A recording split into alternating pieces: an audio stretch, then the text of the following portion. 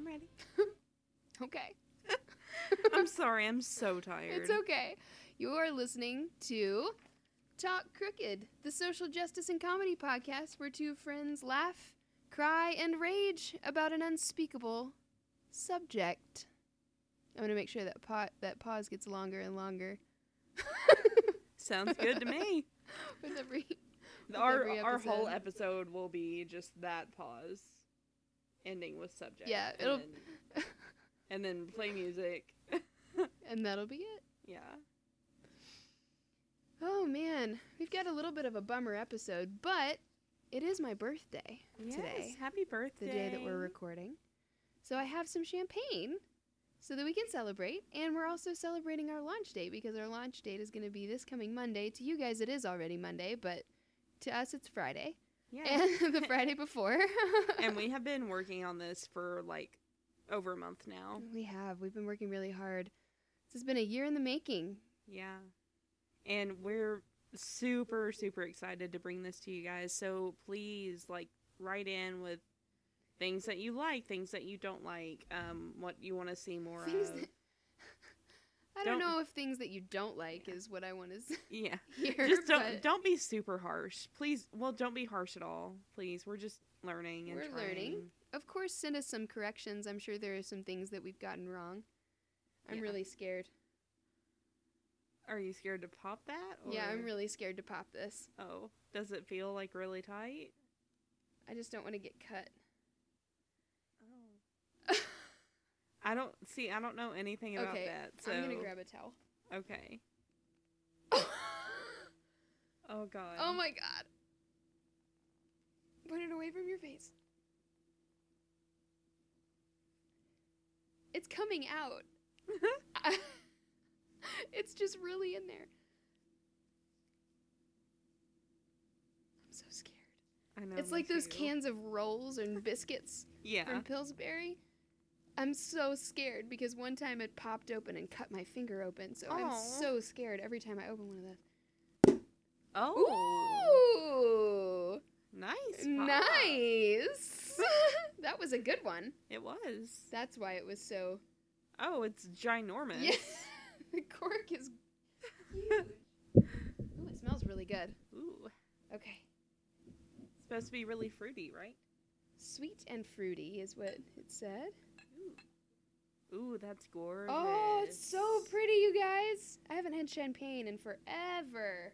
First time I had champagne, I was not of age, and it was a new year, and I only had a sip, but it was really good. Cheers! Yeah. Across the room, because we can't reach each other, but clink! Oh, that's good champagne. That is really good. I'm really surprised about how much I like that. I'm glad you like it, because I was really worried. Yeah, that's smoother. Because we do not have the same taste in wine, so... That is smoother than most wine. Honestly, it's not actual champagne. It's sparkling wine, but that's the best sparkling wine I've ever had. That is amazing. And it was dirt cheap. How much? I think it clocked in at about, it's in my price range. 13. Oh, $13.99? that's not bad. 12, maybe 10. I don't know. That's about how much I pay for a big bottle of Barefoot. Mm-hmm. So. Yeah. It's good. Yeah. It's not nearly as fizzy as most of them are. It, tickles my nose. Mm-hmm. I'm a Moscato fan. Carrie is a Chardonnay fan. I am a Chardonnay drinker. Mm-hmm. As soon as we kick this bottle, I'm switching. We're going to finish this bottle because it's my B-day. And I'm so sorry about my voice, you guys. I know I have really bad vocal fry today, so please don't hate in the comments or anywhere. Please don't hate on me. I've been training a new person at work, so I've been talking a lot more than I'm used to. Usually I just kind of sit quietly at my desk and then occasionally talk to my coworkers, but lately it's been a constant stream of dialogue because I'm training somebody new, so my voice is really tired, and the heat in my house is gas, so it's dry, and I'm just really sorry. So just to preempt any of the hating. Oh, goodness. Carrie has been working so hard, you guys. Give her a lot of love. She has been working herself to death editing these, and I am just so thankful for her doing that. Aww, and putting thanks. as much work as she has done Aww. into it. Because I could not. I'm fucking incompetent when it comes to any of this, so I'm very impressed. Well, thanks. Yeah, you're very welcome. I've started to finally get like all the command keys down and stuff like that, so it's been a little easier. I definitely need to get a mouse though. That's number 1 on the list tomorrow. I Well, gotta they get a have new these- mouse. Yeah, I need to get me something. What is happening? Hang on. Pause. Cutting all this nonsense out. You know. Pee break. Pee break. I'm gonna sip all of my champagne and it's gonna be gone before she even gets back. It's so good. It's the best champagne I've ever had, even though it's not really champagne, 'cause it's not from Champagne, France. I'm sure it was made in California, where all the good wine comes from. I made a song. Oh, It's I called thought it was a beautiful song. It's called Kay's Taking a Pee Break. And I actually might leave it in. Okay, so today... Today, let's get started. So today we are going to be talking about... It's been a heavy couple episodes, but today we are going to talk about... Women abusing men verbally. Yeah, we're going to be talking about verbal abuse. So that's I actually just kind of focused on verbal abuse as a whole, and then Kay is going to tell us a story. So, this was a pretty rough episode for me to research. Mainly because I discovered, how detrimental verbal abuse actually is. It's actually physically measurable in our brains, which is really interesting. And what do you mean by that exactly? Like, they've done brain scans and seen the differences in people who have been verbally abused as opposed to any other types of abuse, and it shows up, like, it's actually measurable in the gray matter of their brain. It actually reroutes passages in your brain. That doesn't surprise me. Yeah, it's at all. It's actually the worst form of abuse because it's the hardest to actually recover from. Even harder than sexual abuse. Which is terrifying because it's 100% the one that nobody talks about. Yeah. It's the one that nobody gives any credit to.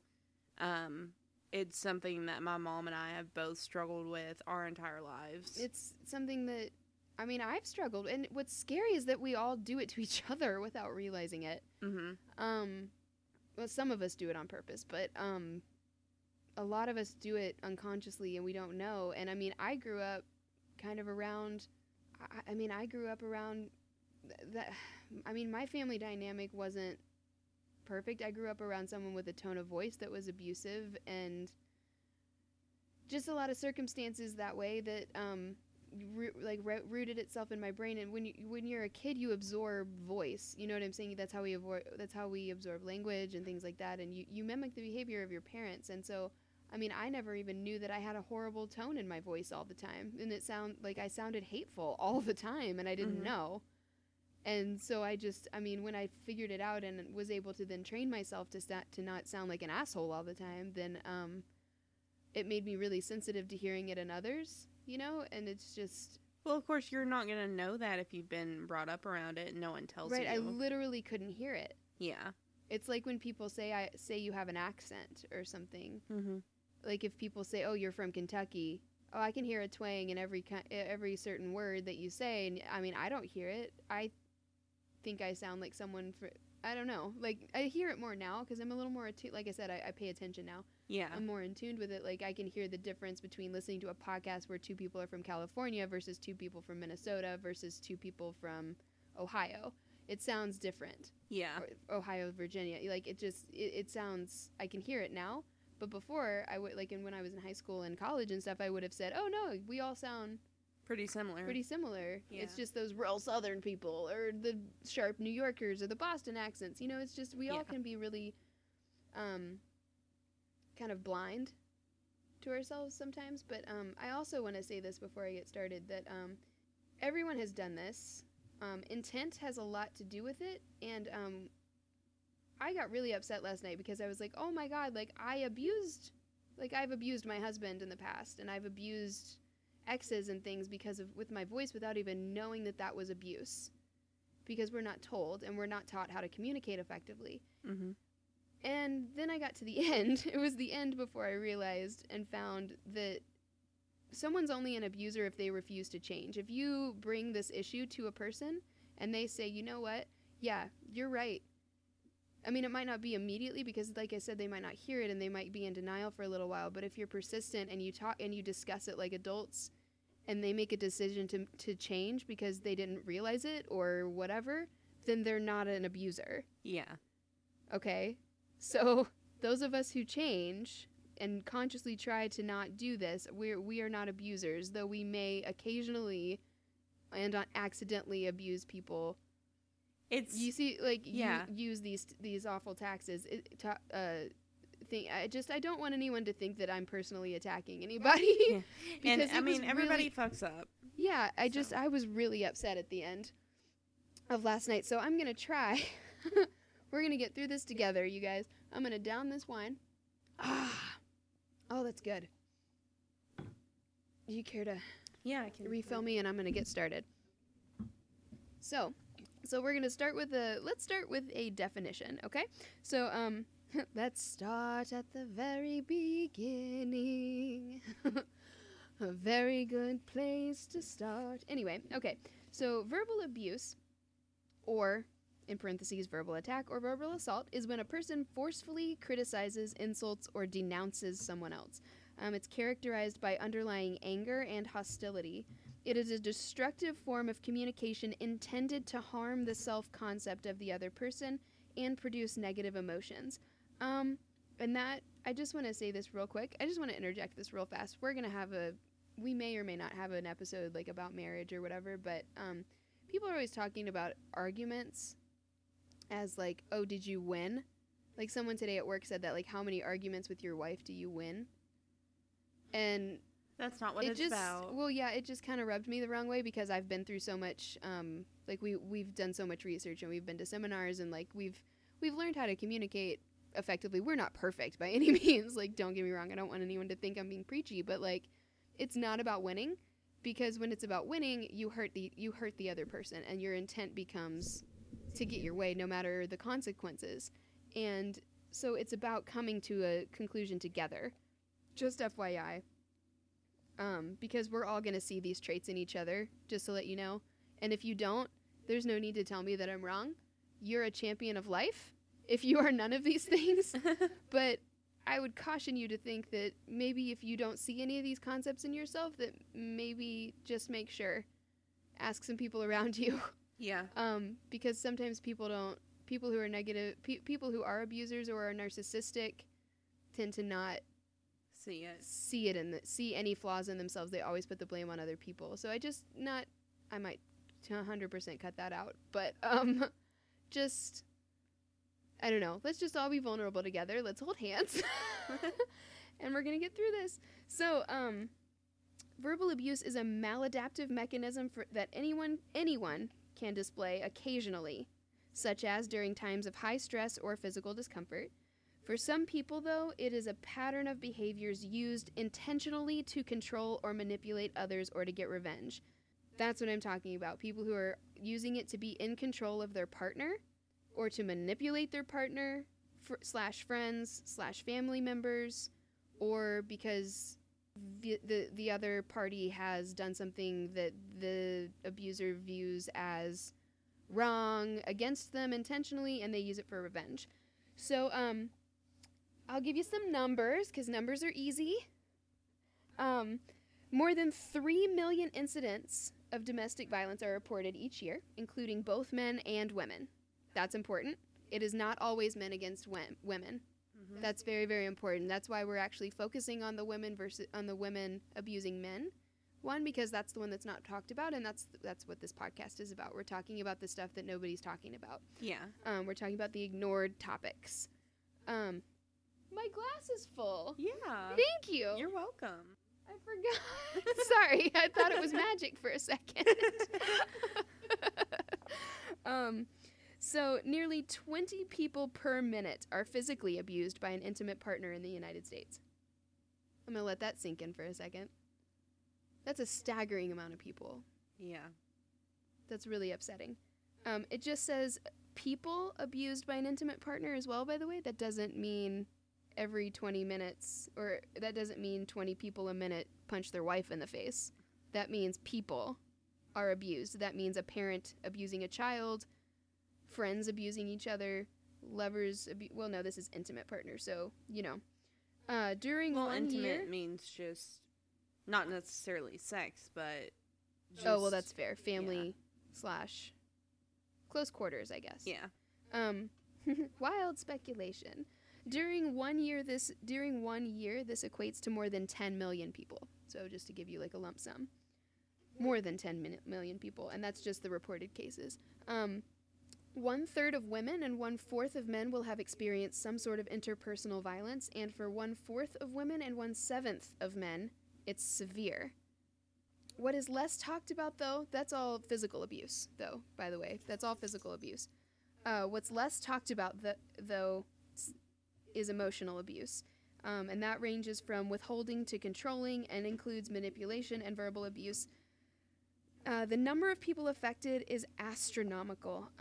Emotional abuse is insidious, and it slowly eats away at your confidence and self-esteem. The effects are long-term and can take even longer. Yeah, and can take even longer to recover from than blatant abuse. That was the one that kind of scared me the most, was that it can actually be more detrimental than the violent ones. Yeah. And I actually forgot that I was going to open with this beautiful quote from our own Albus Dumbledore. Words are our most inexhaustible source of magic, capable of both inflicting injury and remedying it. What's sad, though, is that it takes a lot more... Well, it doesn't take a lot more. It doesn't take a lot of negativity to bring a person so low. I think I remember a couple of teachers that I had that said that it takes like 20 positive comments to undo one negative. Yeah. Or something like that. Like, the power of negativity is just so insane. So let's get into some different types. Sorry. It's okay. Let's see. So let's talk about romantic relationships for a second. So in romantic relationships, the verbal abuser may be responding to the person's separateness, meaning their individual thoughts, views, desires, feelings, expressions, even of happiness, which the abuser views as a threat, irritant, or attack. Some people believe the abuser has low self-esteem, and then so attempts to place their victim in a similar situation to bring them down to their level, or because they feel like they don't have power, so that's how they're trying to get their power. They're actually, and I'll get to that in a minute. This is awful. That's okay. It's your birthday. I'm sorry. No one's allowed to yell at you. This is a really hard one. It's going to be a really hard one for both of us, so please just be patient. We're both survivors of this and perpetuators, so, because it's a cycle. That's the thing, is we absorb language and we absorb behavior, and so it's really hard. It's really, really hard to break that cycle, especially when this is like your family cycle, like if this is your family norm. So a typical abuser, you may not realize that abusers feel powerless. They don't act insecure to cover up the truth. In fact, they're often bullies. The one thing they all have in common is that their motive is to have power over their victim. This is often because they don't feel that they have personal power, regardless of worldly success, which I found interesting. To them, communication is a win-lose game. There it is again, that win the argument, lose the argument. Yeah. Win the person, win the day. They often have the following personality profile: insecure, needy with unrealistic expectations of a relationship, meaning they can try and like bully their partner into being the person that they think they should be, or the person that they want to be with, instead of allowing them to be themselves. Yeah. Which again, there's a line, there's a give and take in relationships. You want to try to be a better person. You want to try and be a better person, but you don't bully somebody into doing that, which is something I didn't realize I was doing for a long time with some of my exes. And they're often distrustful, often jealous, and that doesn't mean jealous like they think you're cheating. Sometimes they're just jealous of your time, like time spent doing your own thing. time spent with your own friends, time spent with your family, the time that you spend on a hobby, jealous of your attention. They're verbally abusive, of course. They need to be right and in control. Need to be right. Yeah. There's a difference in being right and needing to be right. Because you're going to fight a whole lot harder for that rightness if you need to be right, you know? Yeah, and it's going to keep going and going and going. They're possessive. They may try to isolate their partner from their friends and family, maybe making them move to a different town, or maybe just, I don't know, cutting off contact in some way, talking, like, bad-mouthing them and making them feel like, oh, your family doesn't really want you around, or making them feel, I don't know. They're hypersensitive, and they react aggressively. They also have a history of aggression, and that doesn't mean physical aggression always. It can mean... I keep burping. This Van Pain is making me burp. Oh, I don't usually have carbonation. I'm sorry. Sorry, I needed to laugh because this is real sad. It's okay. They usually have a history of aggression, meaning it could be verbal aggression, it could be physical aggression, there's many different types of abuse. Sometimes they're cruel to animals or children. They blame their behaviors on others, which is interesting. Meaning that they don't take responsibility. Like, if they're constantly blaming their behavior on others. As in, like, they're not going to take responsibility for their own attitude or for anything like that. If you approach them with an issue and say, hey, maybe next time don't punch me in the face, they're going to be like, well, why did you make me? You know what I'm saying? Your behavior made me, kind of thing. And I know we're talking about verbal abuse, but that was the easiest one I could come up with because my other ones were awful. So, and then sufferers, and they usually suffer from untreated mental health problems, including depression or suicidal behavior. So, and then I also want to say this real fast before we get into this. There's a lot of really bad information out there regarding verbal abuse. My own quick word of caution is that if you feel you're being verbally abused, or we get through this and you feel like you recognize some of these behaviors in yourself, I would not advise going to someone's blog, or, you know, there are some great blogs out there for people to just kind of get their emotions out on paper. But I would not, if you're looking for solutions, don't go to those first. Definitely go to something like Psychology Today for romantic relationships. There's a wonderful counselor who writes this amazing series of books. His name's Gary Chapman. He'll have every answer for you. That's the author that my husband and I use all the time. Go to someone, start with the experts, and then customize from there, because they have degrees for a reason, and there's some really bad information out there. A lot of these blogs and things, I saw some really troubling things while I was researching this, where people were like talking about throwing this back in their partner's face or abusing them back. Or, you know what I'm saying? Yeah. And that's not what we want to do. And I'm sure that they're just getting their emotions out, like, this is what I wanted to do. But just be careful, because you could put yourself into an even worse position by taking bad advice, particularly if you're actually trying to find a real solution and you really actually want to grow. I would definitely suggest starting with the professionals. And it doesn't hurt to ask for help and to go to a counselor with the person that you're having these issues with. Absolutely not. Yeah. I actually found out that couples counseling is cheaper than regular therapy. Oh, so wow. There's that. Yeah. So for people who say that it's too expensive or whatever, they've made it very affordable. I'm going to get too drunk because this is really good. It doesn't even taste like alcohol. You're good. That's why I'm stopping at 1, because I still have to drive home. Because you have to and you still have to do your segment. Yeah. So okay. Now let's get into what the different types of verbal abuse, like different things people do. Of course, gaslighting is one of them. And I actually didn't know what gaslighting was, so I had to look it up. Gaslighting is a form of psychological manipulation that seeks to sow seeds of doubt in a targeted individual or in members of a targeted group, making them question their own memory, perception, and sanity. It uses persistent denial, misdirection, and contradiction, and lying, and it attempts to destabilize the victim and delegitimize the victim's belief. I just never really knew. People use gaslighting all the time, so I just wanted to, define it real quick for those of you who are like me, who like to pretend like they know what terms mean. Okay. I totally photosynthesize with that. Photosynthesize?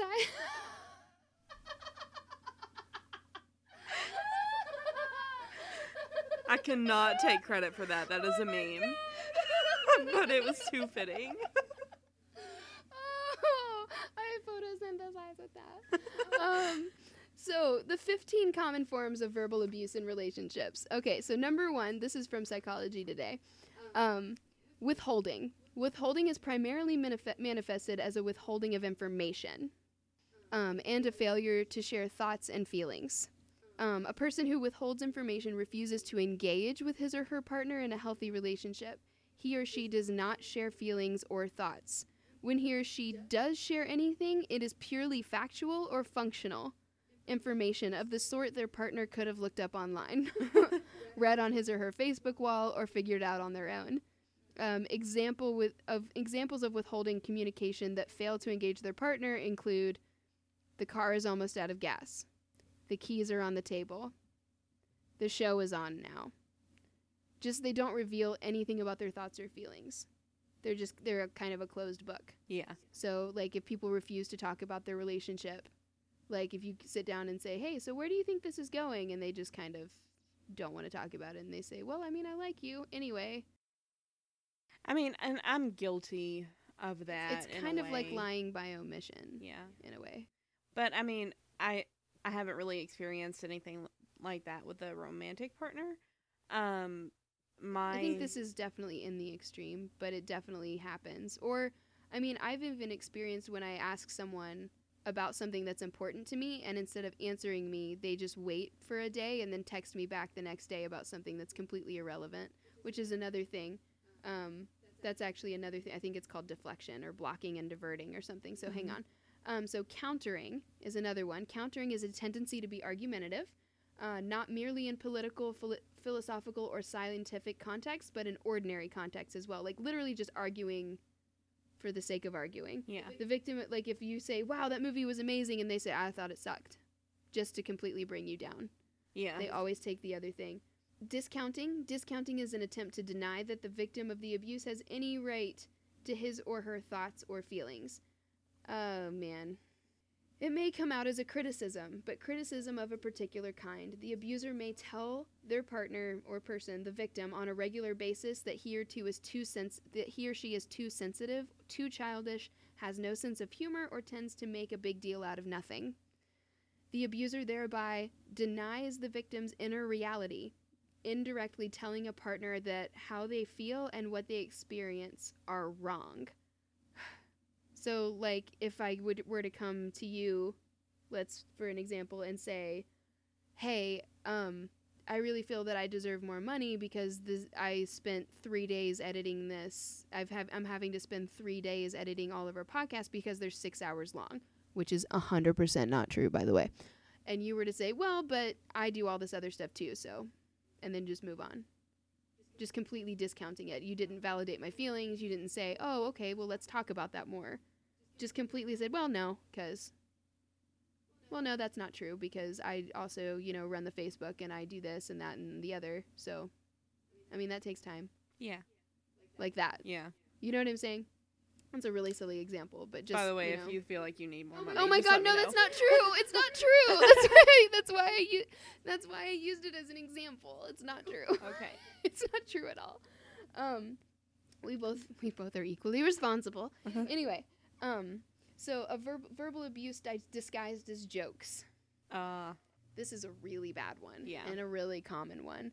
The abuser may say something very upsetting to the victim of the abuse, and after seeing their reaction, add, "Oh, I'm just kidding."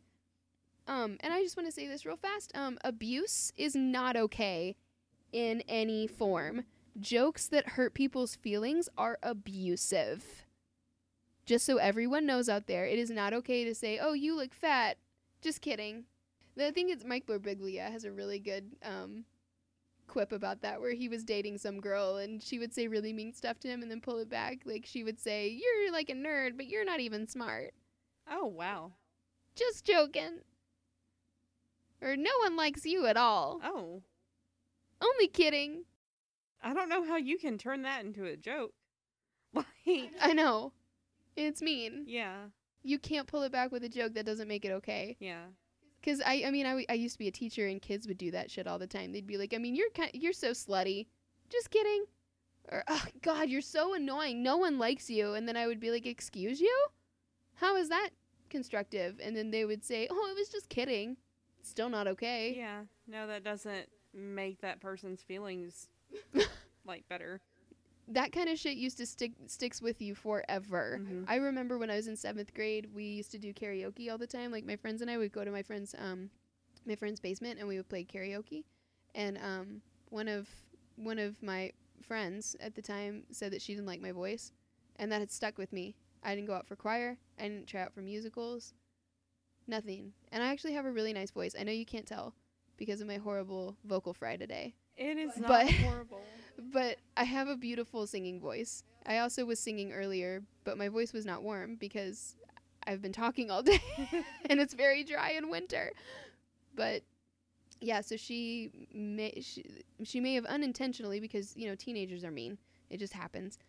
She may have unintentionally diverted my life, you know, because like theater was my passion. Like, what if I'd gone that direction? And I had so much confidence in my voice before she said that. Yeah. And it completely derailed after that day. I sat and I never sang karaoke again after that. And I never sang in front of people until, until the last year that I was teaching after we got back from New York. I took a lot of vitamins Yeah. and my energy was through the roof and I sang in front of my students. Aw. If any of you are listening, hi, love you. So, and then this is the one, blocking and diverting. So this is the one I've actually experienced, not really the withholding one so much. This is more blocking and diverting, the one about like the text message and stuff they said earlier. So blocking and diverting is a form of withholding. That's why I got caught up in that. That's a form of withholding in which the abuser decides which topics are good, quote, good conversation topics. An abuser practicing this form of abuse may tell the victim that they are talking out of turn or complaining too much. So, like, you know, if I were to text someone something like, hey, where's this going? And they're like, no. So this TV show's awesome. And just completely discount everything, you know, not discount, but completely block what you said and then divert the conversation another way so that they don't have to talk about it. Yeah. That's a really common one. The deflecting thing is really hurtful because it just tells the person that what they say is not important. And, like, it's important to them, and that what's important to them isn't actually important. Yeah. Well, growing up, I would, my grandmother had a really bad habit of knowing which buttons to push to make me talk, but not gonna like, get there. yeah, not make me talk nicely. And I mean, Yeah. I'm not blaming that on her, but I'm saying she would upset me. Like, she would, like, make sure that I was upset before I started talking so that we wouldn't get anything constructive said. Yeah. And it would just turn into a fight because she wanted the attention. yeah, so I would quit saying stuff when she would ask me, like, well, how are you feeling about this? Yeah, we're going to get there. Hang on. Yeah. Hang on. You're jumping ahead. Sorry. You're jumping to solutions. And I'm only 3 glasses of champagne in. So, I'm going to put this down. So this is another one, accusing and blaming. So in these forms of abuse, the abuser will accuse the victim of things that are outside his or her control. Like when John Mulaney says that his mom, like, blamed Princess Diana on. Mom, I have been here all night. I have been here all night. You can feel the TV. It's warm. He or she might accuse a partner of preventing them from getting a promotion because the partner is overweight, Oh, God. or ruining his or her reputation because the partner dropped out of college. That sort of thing. Fun stuff. Like, what? Sorry, you didn't get a promotion because you suck. Yeah. Or for a myriad of other reasons. You didn't get a promotion because your partner... Is fat. No. Yeah. And if that's true, change your job. Yeah. Also, okay, judging and criticizing Mhm. is another one. Number 7. Judging and criticizing is similar to accusing and blaming, but it also involves a negative evaluation of the partner. So, most you statements are judgmental, critical, and abusive. So, meaning like you statement. Some examples of you statements are: you are never satisfied. You always find something to be upset about. You are always 0 to 100. You came out here and you were all pissed off, so it made me get angry. You don't get to speak for your... That's something that you learn in how to communicate when you go to seminars and things. When you learn how to communicate effectively, you have to use I statements. I felt hurt when I came out of the bedroom and saw that you were laying on the couch playing video games when you knew we needed to leave at 4 o'clock and you still hadn't gotten ready. And you knew that this was important to me because I told you. That puts the blame on the person's actions as opposed to on their character. Does that make sense? Yes, it does make sense.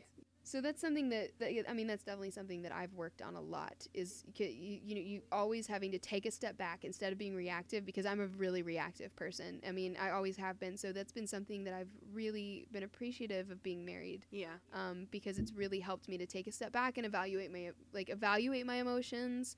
What am I feeling? Why am I feeling? And then construct that into a statement so that it doesn't sound like I'm blaming my feelings on Josh's person. Yeah. Not on his character. I'm blaming it. You blame the person's action, not their weight or something that they can't control like that. It just helps to put you. It's not as attacking, and it helps to bring you to a common ground so that you can discuss the situation. It makes me feel irritated and frustrated when you don't take the trash out, and I have to ask you because that's your only chore, and yeah. It seems like to me, it seems like you don't care that our house smells like garbage or something like that. You know what I mean? Like, it just helps to diffuse it and bring you to the same level, because when you're on the same level, you can reach a conclusion. But when you're constantly pointing your finger and attacking the person, that's rude and very hurtful. Trivializing is a form of verbal abuse that makes most things the victim of abuse does or wants to do seem insignificant. The abuser might undermine his or her work, style of dressing, or choice of food. Undermining. I can't talk anymore. Undermining. So undermining is similar to trivializing, which consists of undermining everything the victim says or suggests, or making them question themselves and their own opinions and interests. I don't really think that needs an example. Both of those are pretty hurtful. Yeah.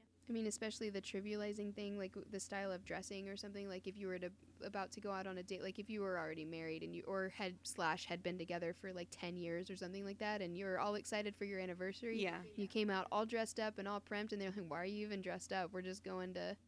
Because I want to look nice for you, because I'm excited about our day. Like, you know what I mean? Yeah. It's just like, oh, cool. So it just immediately deflates you. Yeah. Whew. Sorry. This is a lot. Name calling is another one. So name calling can be explicit or subtle. It's all about intent. Whether they curse at you or whether they call you a butthole, like, you know what I mean? Yeah. Name calling can be explicit or subtle. Explicit name calling can consist in calling the victim of the abuse a bitch or hurtful words or other hurtful words, but it can also be more subtle, such as when someone says things about you, such as when someone says things that are implicitly hurtful. For instance, "You're such a victim. You think you're so precious, don't you?" Just don't ever assume someone's thoughts and feelings, just like as a rule in general in life. Another thing is forgetting. So I have forgotten things before, once or twice. One time I bought a concert ticket with my dear friend Nicole, shout out.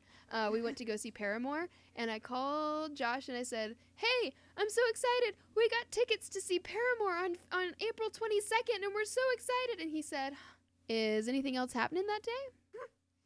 And I said, "No."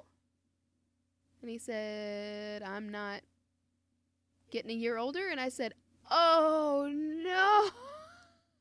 I'm so sorry. And it was one time. Yeah. It's not constant is the thing. That's when it becomes abuse. Yeah. We all forget things from time to time. But so the category of forgetting covers a range of issues, ranging from forgetting a promise to forgetting a date or an appointment. Even if the abuser really forgot, it's still abuse because he ought to have made an effort to remember. So this is more like we have an appointment every week or once a month at such and such. Or we promised each other that we would start having kids at this point and nothing has happened. He won't talk about it. He hasn't said anything. Or we said we would meet up at this place and he stood me up. Yeah. He or she or they, sorry. That kind of thing. Okay, so then this one is ordering. This is a really, really bad one. And this is something that happens all the time. Any form of ordering or demanding is a form of verbal abuse. It falls under the general issue of control. So ordering, this is another big one that we learned at marriage counseling. Well, not counseling. We went to a seminar, but and in therapy is to ask, not demand, or request, not demand. So I don't come in the room and say, take out the trash. Or, are you ever going to take the trash out? I say, hey, when you get a sec, can you take the trash out? Hey, this weekend, can you please try to get can we try and get the boxes burned? Those are all much better. It gives them the power to make their own decision as opposed to demanding that they do it right now and drop everything that they're doing. This was a habit that I picked up from childhood. And yeah. Denial is another one. So denial is abusive when it consists of denying one's bad behavior and failing to realize the consequences of this behavior. So an abuser will always try to find a way to justify and rationalize their behavior. This is a way of denying that they have done anything wrong. So let's say that I always say that I'm always demanding, that I'm constantly, hey, make your bed. Pick up your laundry, feed the dog, mow the lawn. And then my partner comes to me and says, hey, can you please, this is really, I can't figure out why I feel so bad all the time. And I think it's because you're constantly demanding things of me. And I feel like I have to drop everything I'm doing and do what you say immediately. And that's really hurtful. And I say, I don't do that. No, I don't do that. And then I refuse to change. That is also a form of abuse because it makes the other person feel like they're crazy. Or like they're not important. Yeah. Or their feelings don't matter. Yeah. Yeah, their time doesn't matter. Like they wouldn't bring it up if it wasn't important. Hurtful. Yeah. I mean, like whenever, I mean, I'll just get real for a minute. Whenever Josh came to me and said, listen, like the tone of your voice is really hurtful. You sound angry at me all the time. You don't sound like that to anyone else. And it's just when you talk to me. And it's really upsetting. I don't understand. It's like I've done something wrong all the time and I'm constantly trying to figure out what I've done. And I just say, no, I don't. That's not real. That's not what happened. I immediately dissolved in a puddle of tears and felt like the worst human being on the face of the planet because I'm... because I didn't know. You know what I mean? Yeah. Because he didn't... I just... Because I couldn't hear it. And I just felt like a failure as a wife. But anyway... And then there's also abusive anger. So any form of yelling, screaming, particularly out of context, even yelling shut up is abusive. Honestly, you guys, nobody deserves to be yelled at ever. I'll preface that with, I'll amend that with, unless they've cheated or honestly done something that is detrimental. I mean, I would yell a little bit, but yeah. When it comes to everyday issues is what I'm saying. Nobody deserves to be yelled at. If we can come to each other and have discussions in an adult manner, we'd all be much more healthy. There was a really interesting article that I read about verbal abuse from Psychology Today again, and this guy was talking about the mirror of love and how the words from the people we love end up we internalize the words from the people that we hear about ourselves from the people we love, and that becomes the mirror that reflects our own self-image. And that in verbally abusive relationship, the mirror of love reflects mostly flaws and defects in the form of criticism, sarcasm, resentment, and anger. And everyone in the family begins to confuse function with value and task performance with love. The pain is never about the facts or specific behavior, no matter how your loved one puts it. No matter how much he or she claims to be talking facts or logic or tasks, the message reflected in the mirror of love is, if you don't do what I want, I can't value you. And if I can't value you, you are not worth loving. That's when a verbally abusive environment feels like to someone who is the victim in this situation, or the other party, I should say, which hits home for me. Yeah. From my childhood. So there's just there was a lot of stuff, and I'll just go ahead. I'm not going to get into it because it would take far too long, and there's a lot of scientific stuff that I don't understand, and so I really can't really articulate it, I guess. But there is a wonderful article on Psychology Today of it's called 5 Things Everyone Must Understand About Verbal Abuse. And it's the effect of verbal aggression is greater than the expression of love. So, and it's all about these studies that they did where they found that the circuitry, which I don't know what that word means, but the circuitry for physical and emotional pain appears to be the same. So, like, they put them through a series of trials where they gave them, like, some really, really bad news, like personal, of course, like personally tailored to the subject. Yeah. And that they knew would be, like, heartbreaking, and, like, measured their emotional, like, the signals in their brain, and then they also, like, caused a shock, or I don't know, it's called I don't know, they did something to where they, like, caused them actual physical pain. I mean, they signed up for this, you know what I'm saying? Like, they caused them, like, they're actual probably getting physical paid pain. very well. Yeah. Physical pain, and the reaction in the brain was the same. So what's awful is that emotional abuse and verbal abuse like that is actually just as detrimental, if not more so, because there's no scars for anyone to heal on the outside. Mm-hmm. So no one seems to think that you're actually in pain. Yeah. Nobody really seems to take it seriously. It's really, really upsetting, especially to children, because we see when we're talking parent-child here, like, children see who they are through how their parent speaks to them and how their parent treats them. Yeah. And that, I mean, that can last a lifetime. And it's so hard to break of that. It's so hard. But there's a lot more studies that they did on that. And they mapped their brains, and they saw that the damage there was was the same as someone who had been physically abused. Oh, and then there was this great quote at the end that said, "Words have the power to maim." Absolutely. Okay, so then the one where he was talking about the mirror of love, I also wanted to say this, that I read the article. The whole article is really good. If you Google that, Mirror of Love, Psychology Today, or something like that, it'll come up, and we'll post our sources, of course, on our blog. But the article as a whole was really interesting because it was talking about verbal abuse and all of that, but then it was also saying, like, when we actually are constructive in the way we speak to each other, and, like, you know, we use our I statements, and we come and we discuss things when we have issues with each other, and we really listen, then we can take, I don't know what else to call it but a criticism. We can take that, and instead of it being used to cause pain, of course, like, in some evolutionary future, when this is hopefully trained out of all of us, I don't see that happening, unfortunately, because a lot of people don't see anything wrong with bullying or things like that. They say it's for their own good and all that stuff. But so that eventually we should be able to take that as a form of personal growth and see it as constructive and view it as a way to grow and change, as opposed to seeing it as something that inflicts pain. Which is hard for me because, of course, I mean, I grew up blaming myself and feeling like everything was my fault all the time. It feels like a personal attack. Yeah, it always feels like a personal attack. And I feel really bad because then it makes it hard for my partner to come and talk to me, you know, and about things, because they know that I'm going to cry. And yeah. And that's also, I mean, I don't know. Whew.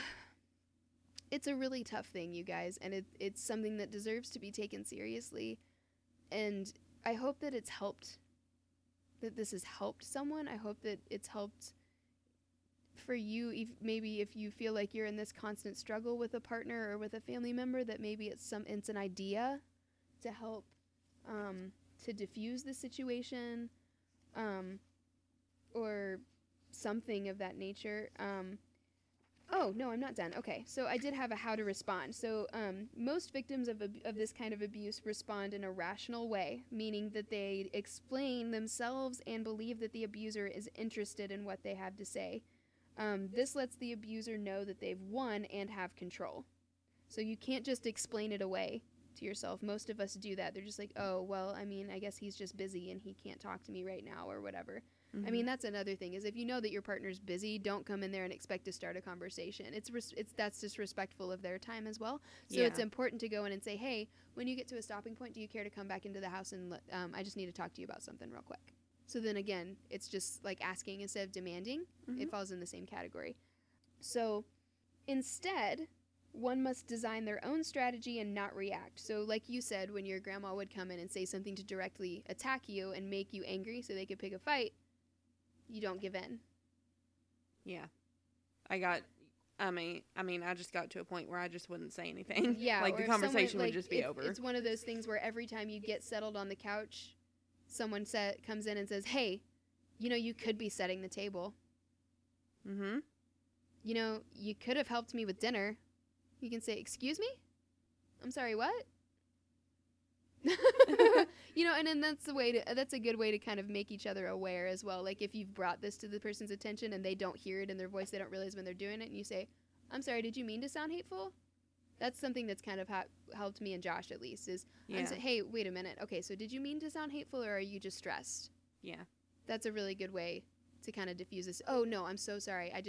I'm trying to get the car packed and I just didn't know. I needed to ask a question. I'm really sorry. I didn't mean to sound mean. Yeah. Or whatever. I'm just trying to get out the door, hun. You know what I'm saying? Mm-hmm. And then, of course, you have to then make the decision to forgive and move on. Yeah. And then, so design your own strategy and don't react, thereby not rewarding the abusive behavior. You can do this by not engaging or by responding in an unpredictable way, such as with humor, which throws an abuser off guard. Like, that was something my mom used to do all the time, was I would like just sit down or get settled to do something else, or and then it would be, you could set the table, so you can just always throw back with, oh, really? I thought you could do that. I thought you would enjoy that. Really? But I thought that was your favorite thing. You know what I'm saying? It just kind of helps diffuse the situation. Yeah. Every time I sit down, I just sat down, Mom. Like being in a silly way. You know what I'm saying? Not an actual moan and groan way. You can also ask for the behavior you want. That requires a level of maturity and calm so that you don't abuse back. Mm-hmm. You have to really make sure, if you are truly wanting to change your relationship dynamic with this person, this has got to be in a, hey, I feel it personally attacked when you speak for me and tell me what I'm feeling by saying, you are always pissed off. You are always asking, you know what I'm saying? You are always 0 to 10. You are always such and such. Like, you know what I mean? So just remember to use those I statements, set limits, and confront the abuse, but definitely confront it so that they know, because a lot of times they may not, and that then opens a further conversation about your past and your families and what which is definitely conversations worth having, especially before you get married and while you're married, or just in a long-term relationship in general with anyone, be it friend, if it's unhealthy, or romantic. Most victims do the opposite, which is really sad, and they placate and appease the abuser to de-escalate tension and the risk of harm. It rarely works, and the abuse typically continues, meaning because the person never sees anything wrong with what they're doing, you just comply all the time, because it's easier to just do it and follow along than actually address it, because maybe that'll turn into a fight and it'll be, oh my God, well you did then they employ all these other things and you end up feeling 2 inches tall. Yeah. And it's, why didn't you do this? Well, remember last year when you did such and such? And it just all becomes a big deflection and a big fight. So just, be aware, and that's just a small little snippet. I just wanted to have a way to kind of close out my segment, but I've already gone on for far too long, because this was really, really hard for me to do, and I feel like it'll hit home with a lot of people like it did me. So I definitely can recommend Gary Chapman as a really good author. Be you Christian or not, he does quote the Bible, but it's not preachy. It's always in context, and it's not in your face at all. But there is an element there. Just to let you know, that being said, they are incredibly constructive books on how to communicate, and the communication methods feel really corny at first, but just embrace it and lean into it, and use it as a way to diffuse any tension with your partner, and just really know that if you follow it, they really do work. Yeah. I mean, it's incredible the difference that it makes if you take it seriously and you actually pay attention. Sometimes you have to relearn how to communicate. Because we all have to. Yeah, if you've grown up in an environment where you were not allowed to communicate how you were feeling, or the only communication was negative communication, you're not going to know how to communicate in a loving relationship. Well, how is it that the only way I found out about I statements instead of like you and not demanding was at a marriage seminar? Why wasn't any of this taught to me as a child? You know what I'm saying? Even in like elementary school or something, none of this behavior was modeled. Yeah. Ever.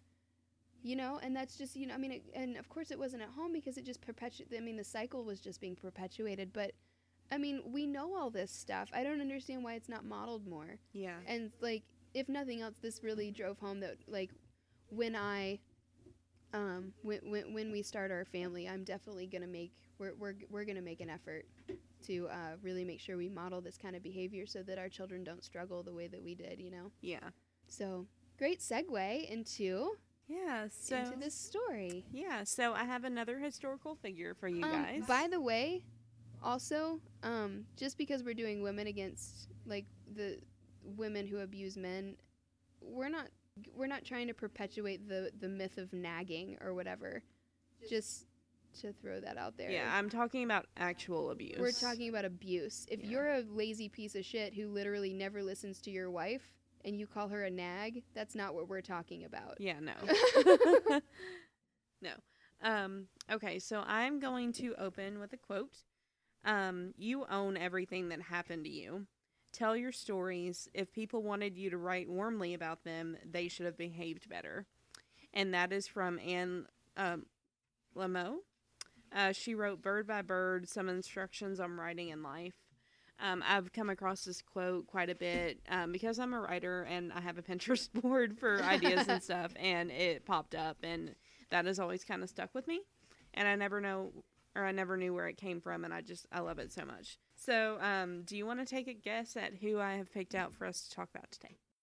I mean, I know because I saw the back page of your notes when we were printing out, and I'm really upset because that would have been an amazing reveal.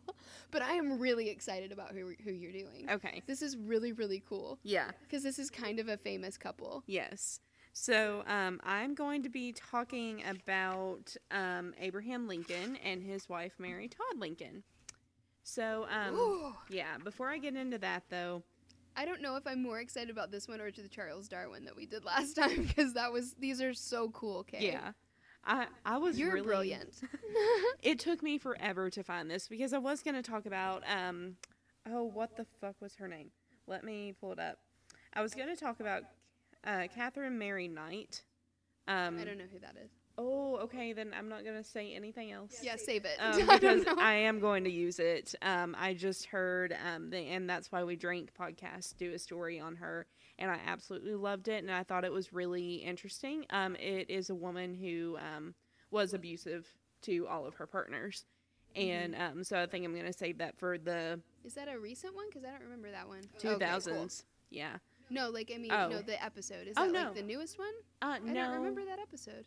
No, it was kind of earlier. I think it might have been episode 17 or 18. Oh, wow. So that was a really long time ago. Yeah. Well, okay. I'm going to have to go back and listen to it after you tell yours, because I don't want to taint my own reactions. Yeah.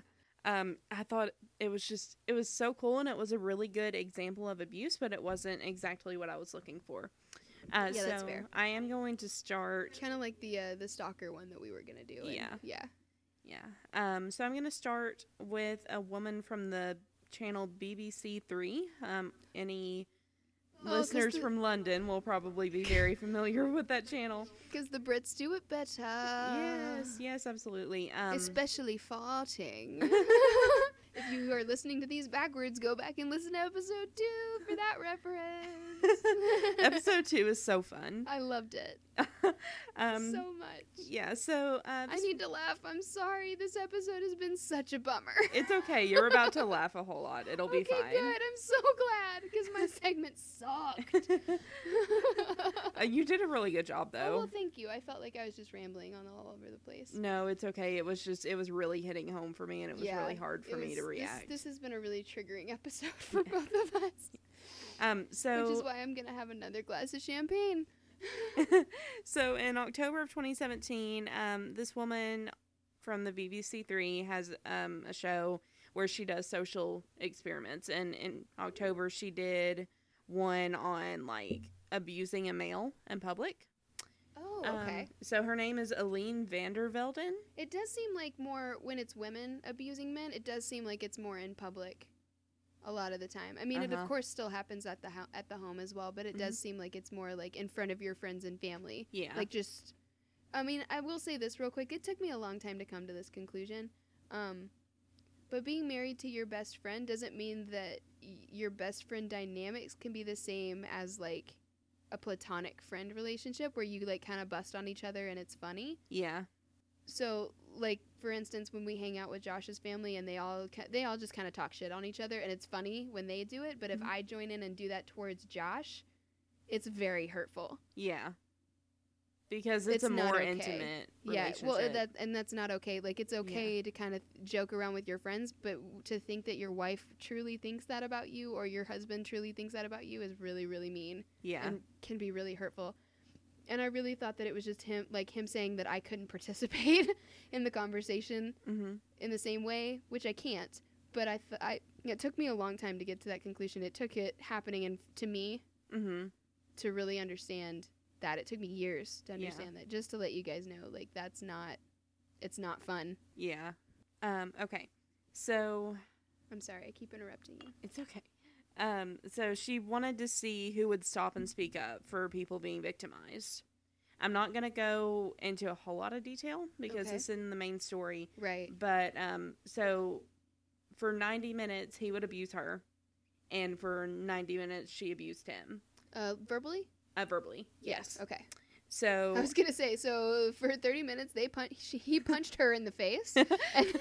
And then for 30 minutes, she punched him in the dick. That would have been much more attention getting. I think we would have seen that here.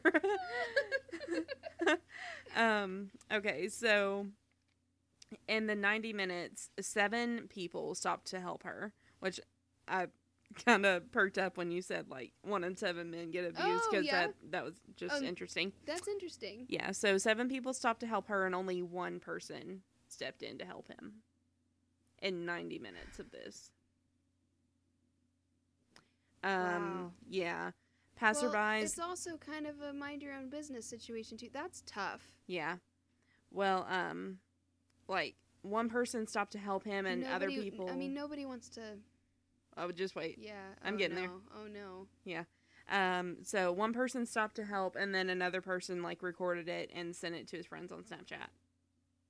Oh no. Yeah. So passerbys that didn't help the male actor, who was named Will, said that he was soft for letting her hit him or that he must have done something to hurt her. Yeah. I mean, that's all possible, but it still doesn't justify... It still doesn't justify, like, what she was doing. No. If you go and watch the video, like... What kind of things is she saying? Do you want another snack? Like, really, did you have to do this? She's saying... Oh, no. Yeah. In public? In public. Yeah. The article that she wrote is literally titled, "I abused a man in public and no one cared."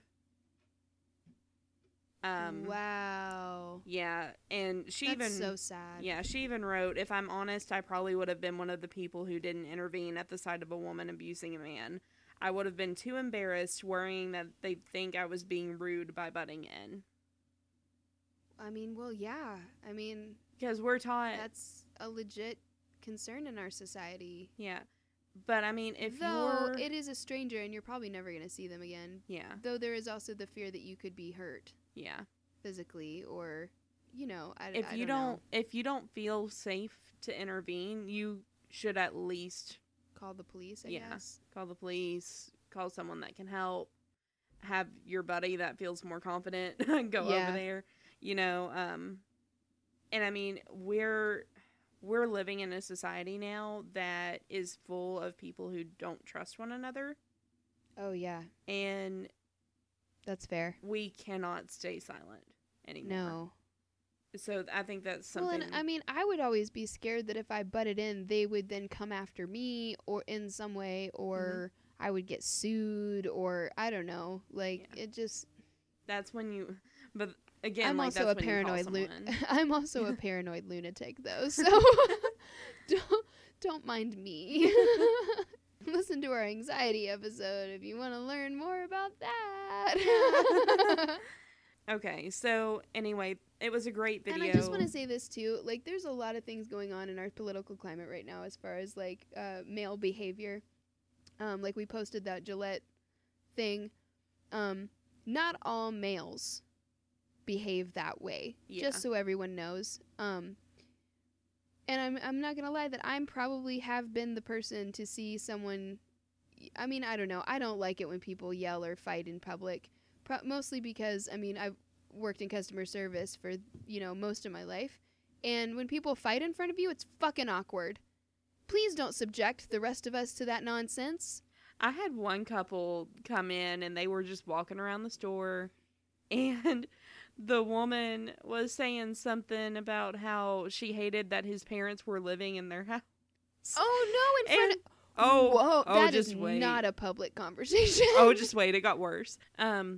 So he turned around to her and was like, well, if you weren't so fucking stupid, and they just went on and it got louder, and she was like pointing at him and getting real angry. They walked out. They didn't get anything. Like, I was very thankful. It sounds like they needed to go home and talk. Yeah. Shit. Oh my God. I mean, it's so awkward. It's so awkward. Okay, so anyway, that's a great video. I am going to post a link to it on our social media just so you can watch it. It'll probably be after this. Sorry if you just heard my dog whining in the background. Okay, so today I'm going to be talking about one of our presidents. He wants to play so bad. I'm so sorry. It's okay. His name was Abraham Lincoln. So I We just know realized I him. already said that. Yes. Let me tell you a little bit about his background. So he was born on February 12th, 1809 to Thomas Lincoln and Nancy Hanks, who were two uneducated farmers in a one-room log cabin on the Sinking Spring Farm in southeast Hardin County, Kentucky, which is now part of LaRue County. Mm-hmm. So that's about an hour away, give or take. I looked it up. I was curious. From here? Uh-huh. Oh, okay. Yeah. To further triangulate where we are. Well, it could be an hour in any direction. Y'all Well, don't know. fair. That's fair. Like, That's fair. that's a lot of time to ground. cover. Yeah. That's fair.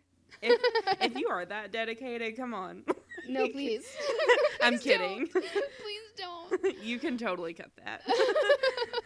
No, I'm gonna leave it in. That was funny. Bring it on.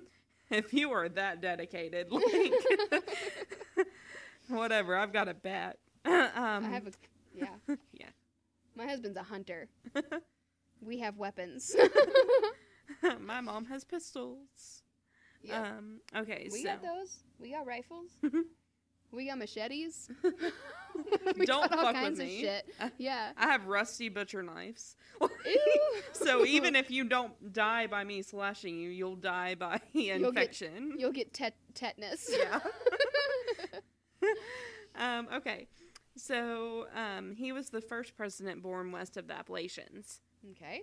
They moved to southern Indiana in 1816, where he lived from ages 7 to 21, and his mother died of milk sickness, which I had no fucking idea what that was.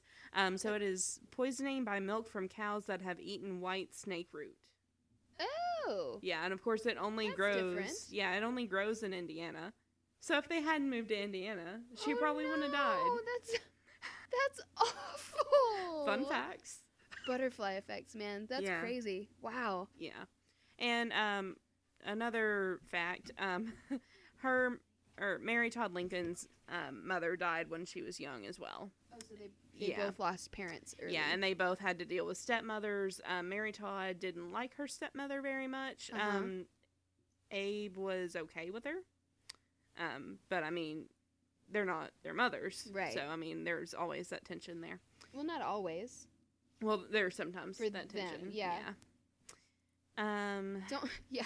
I Say, meant stepmothers always are not for them. always evil. Oh, between Yeah. them, there was always tension. I see Yeah. what you're saying. Okay. Yeah. This particular family. Yeah. Yeah. I wasn't speaking for all people. Just to clarify. So They're not she died. shitting on stepmothers. She died on October 5th, 1818. So, after that, he was kind of raised by his sisters and his father. Mm-hmm. He took a number of odd jobs, and he was always a really hard worker, even when he was starting his political career. Like, he would hold an office, but he would also do odd jobs on the side. Wow. Yeah. Like, it just no wasn't one stimulating. does that anymore. Yeah, he was like, it's just not stimulating enough for me. So What? he would go and, he was extremely hard working. That's incredible. Yeah. So he studied and practiced law as well before becoming the 16th president of the United States, serving from March 1861 until his assassination in April 1865. He led the United States through its Civil War, its bloodiest war, and its greatest moral, constitutional, and political crisis. In doing so, he preserved the Union, abolished slavery, strengthened the federal government, and modernized the economy. So, Yeah, he's pretty great. yeah, he's pretty great. he was awesome. He was a good president. Yeah. I mean, we don't know what his personal life was like, but I think we're about to find out. Oh, yeah. So let me tell you a little bit about his mental health. He was described as suffering from melancholy, which back then would be clinical I was depression. going to say that sounds like a really nice way of saying he was real depressed Yeah. or had clinical depression. Clinical depression, Yeah. Good days and bad days. Yeah. It was during his time as an Illinois legislator that Joshua Speed said that Lincoln anonymously published a suicide poem in a Sangamo Journal. Oh, wow. Yeah, though he was not sure of the date, a suicide poem was published on August 25th, 1838, making Lincoln 29 years old. The poem is called The Suicide Soliloquy. Historians are still divided on whether or not Lincoln was the author. Wow. I did not look that up. I felt like it would make me No. cry. No, I don't want to read that. Yeah. That's really upsetting and so sad for him. Yeah. I might look it up later. Please don't. There's no need. That's like looking Yeah. at a crime scene photo. You don't need to subject your eyes to that. Well, I don't know. Don't do it. Yeah, I won't. Okay? You're lying. I promise. I won't. I'm going I- to put it in the contract. I won't peeking swear to you right now. that Okay, I will will not do that. look up Abraham Lincoln's suicide poem to trigger her own depression. What's your worst habit? Listening to sad music to make me more depressed when Yes. I'm already depressed. I photosynthesize with that. I photosynthesize deeply with that. Oh, yes. No. Okay. So Lincoln suffered depressed mood after major traumatic events, such as the death of Anne Rutledge, who was his first love. He was, no. apparently she was the only woman that he was really in love with. And she, So he loved her more deeply than his. So it's kind of speculated that he kind of settled yeah, when it came to Mary Todd. Then he did. I guess. Okay. Yeah. She kind of forced him into marrying her. Oh, okay. Yeah. Wow. And Scandal. yeah. Oh, just wait. So much scandal and intrigue. Yeah. So she died in August of 1835. So his true love died, and that probably didn't help his depression. Yeah. Or And who he viewed to be his true love died. yeah. And let me just interject right here. Whenever he would get really depressed and he would feel things just too deeply, he would completely shut down. Like, he wouldn't talk to anybody. He wouldn't be able to interact with anybody because he just lost words. He would go catatonic, I guess. Yeah. Yeah. Oh, And- wow. And that pissed Mary Todd Lincoln off. Well, I mean, it can when you're trying to get it when you're I don't know. It's like when you're talking about something that you're really passionate about and you can't get any sort of reaction from your partner. That can be incredibly frustrating. Yeah. I mean, but we also have to remember that they knew nothing about mental health like this back then. I mean, ice pick lobotomies were a thing, I'm pretty sure. This was 1800s, right? Mm-hmm. Yeah.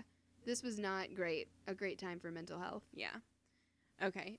So he suffered I just wanted to give both of them a little bit of credit there. Like, yeah, well, you'll see why I don't give her a whole lot. Well, yeah, that's fair. I feel like we're about to find out. Yeah. So after she died, he later became engaged to Mary Todd Lincoln, and their engagement ended in January of 1841. After which their engagement ended. Okay. After which several close associates feared Lincoln's suicide. So they thought he was gonna kill himself. After they broke up? Yeah. I think he was just so desperate at that point. I mean, just so desolate, like, no one loves me, you know. I mean, I've been there, yeah. I mean, when you're young and you feel love very deeply. I mean, well, when you're young and you haven't experienced a lot of the spectrum of love, you know what I mean? It can, especially like your first or second love, where you finally feel a connection with somebody after something that tragic, that can be really, can feel like you can never get out of it or whatever, and he also... I photosynthesized with that as well.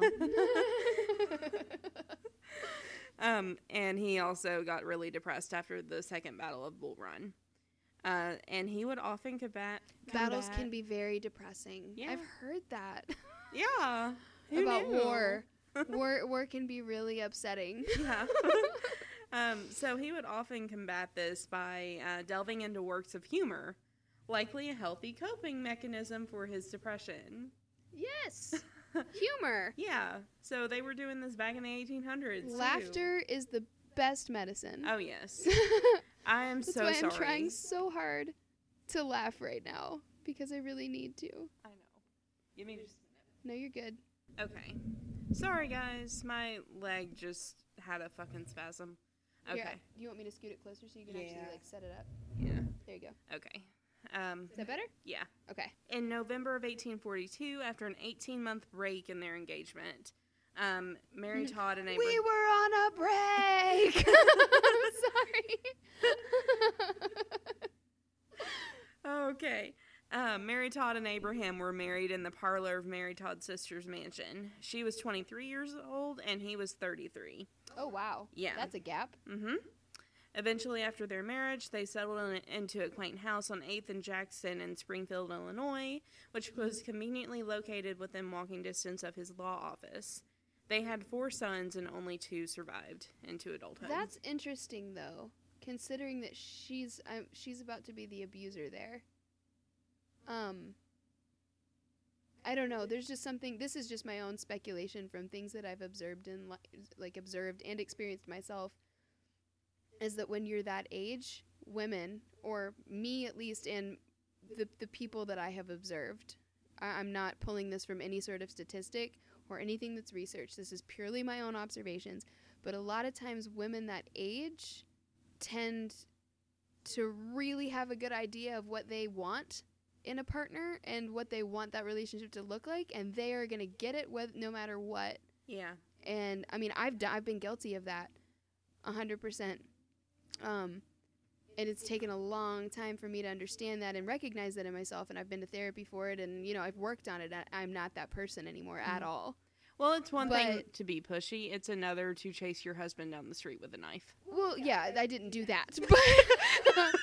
But I mean, to put them down or say or just be manipulative and abuse them so in a way that shows them that they're not good enough in an attempt to get them to change and be the person you want them to be. Mm-hmm. That just seems to be a pattern.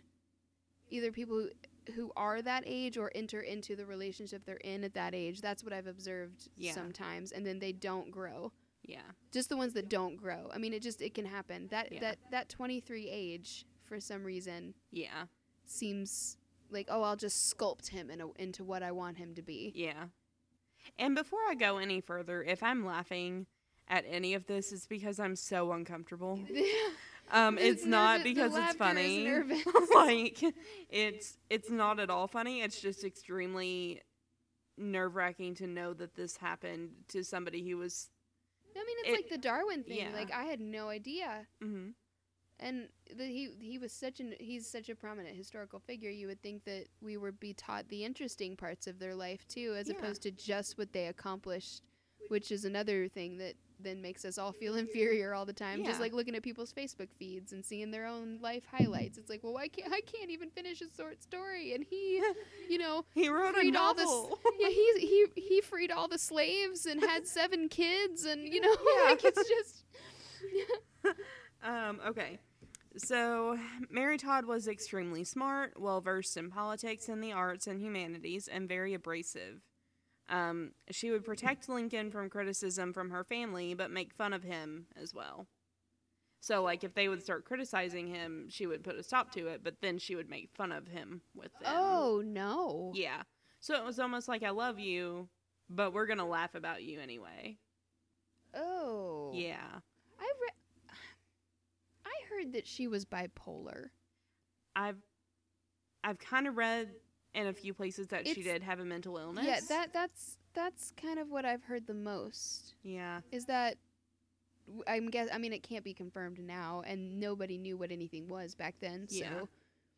I mean, we'll never know, but I didn't know if that was a part of this or not, but yeah. Well, let's see here. She had a hard time. Not that everyone who is bipolar is an abuser. That is not true. I'm just saying. Yeah, not that everyone that has a mental illness is awful. Like, that's not at all. Oh, God, no. That's 100% where we're trying to not... Yeah. We're trying to not convey, you know? That's part of why I didn't get too much into that, because I don't want anyone to... That's smart. Yeah, I didn't want anyone to feel like, you know, their mental illness wouldn't turn them into this. Right. You are 100% responsible for your own actions. Yes. No matter what kind of state you are in. If you're not getting help for that, if you're not seeing where there's a problem and not trying to work on that problem, you are 100% accountable. Yes.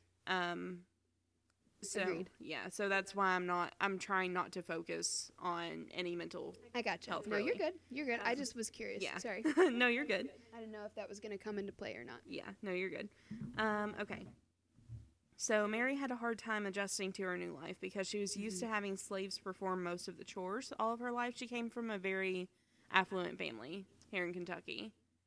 Okay. Yeah. So Lincoln has been this hard worker all of his life, and he came from a very poor family.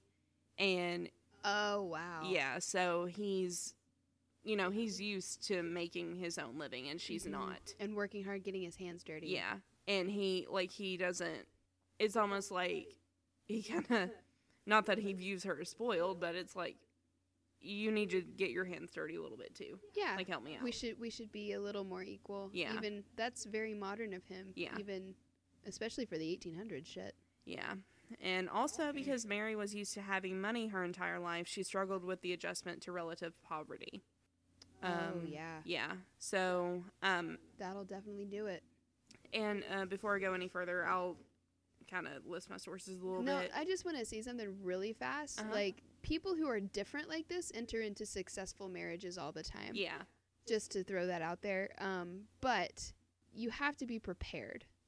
And you have to make sure that you understand all of the aspects of the other person and really make sure you communicate about what you want your relationship to look like. You cannot just expect love to be enough in a situation like this. Yeah. Like, it's just not, because you're going to come, no matter what we do, we always project onto our partner what we saw as an example from our parents. It just always happens. Yeah. Like, I just unconsciously expected that Josh would go get the mail and mow the yard and, you know, the stuff that I saw my dad doing. And when he didn't, I got really upset and thought he was lazy. Yeah.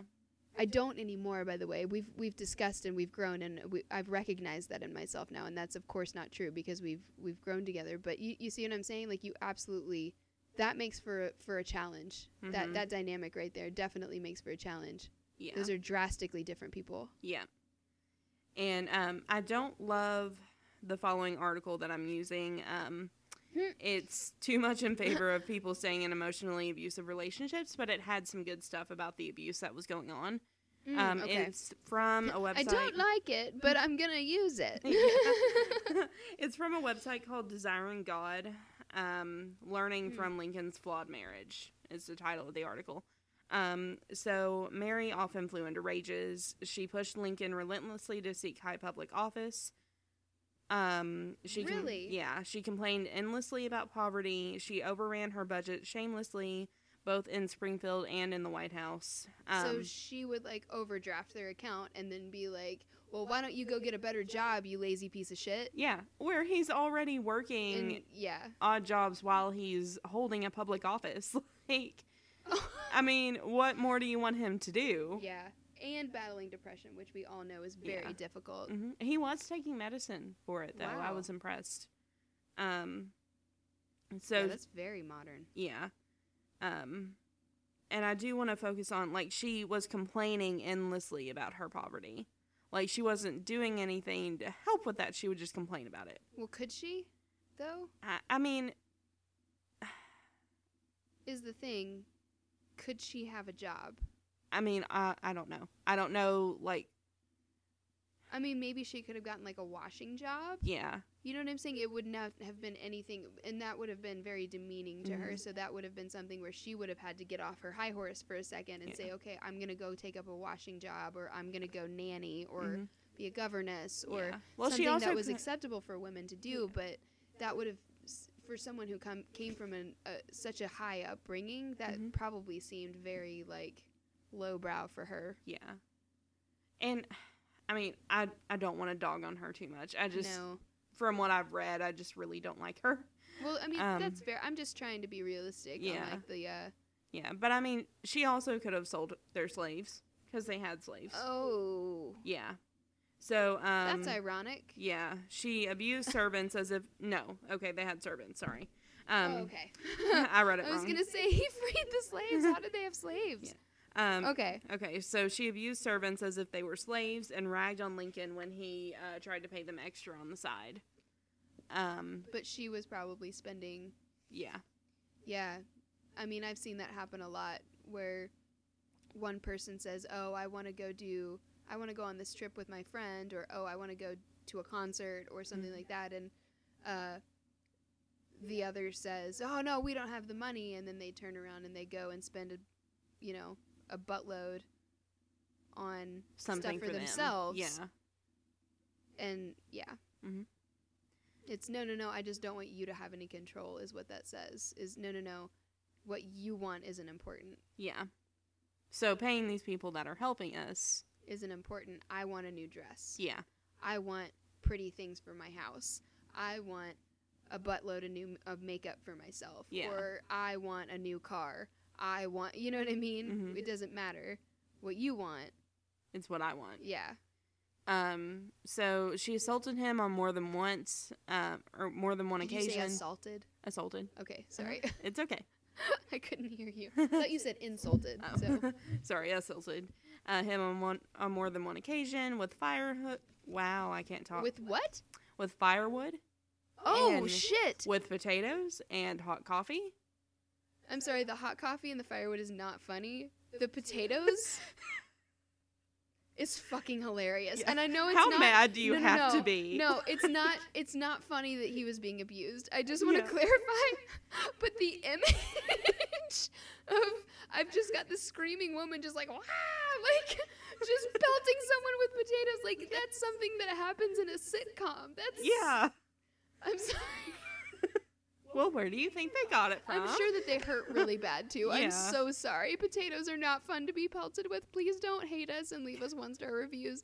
You have to admit. Yeah, it's almost like a snowball situation of just like, I'm going to throw a potato at you. Which, I mean, if you're mad and the only thing you have to throw is a potato, and you want to throw the potato, go ahead and throw the potato. But don't throw it at a person. Not at your partner, though. No. Right. Throw it at the floor. Yes. It'll be just as funny. Yes. She assaulted him with potatoes. That's a bad, like, Black Friday Yeah, issue, it's yeah. what it sounds like. Yeah. I'm so sorry, you guys. We really needed to laugh. Oh, God. This is a heavy episode. I promise next week will be much lighter. Yeah.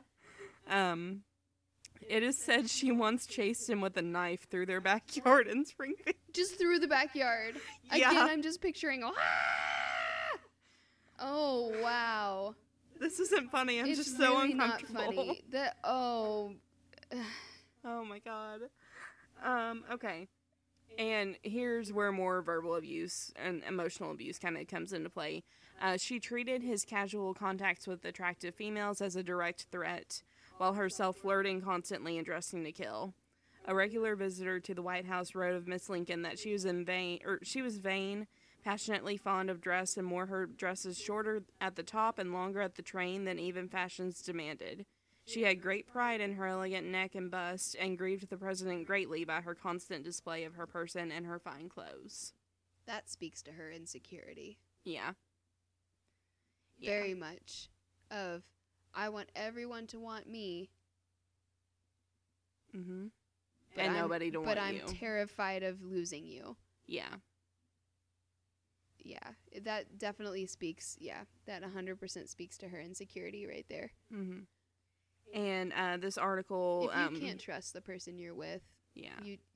you can't. There is no love without trust. I'm Yeah. sorry. This article that I still hate, I will say, or I will quote one more thing from it. So basically, like, what was the gain from him staying in this marriage? Mm-hmm.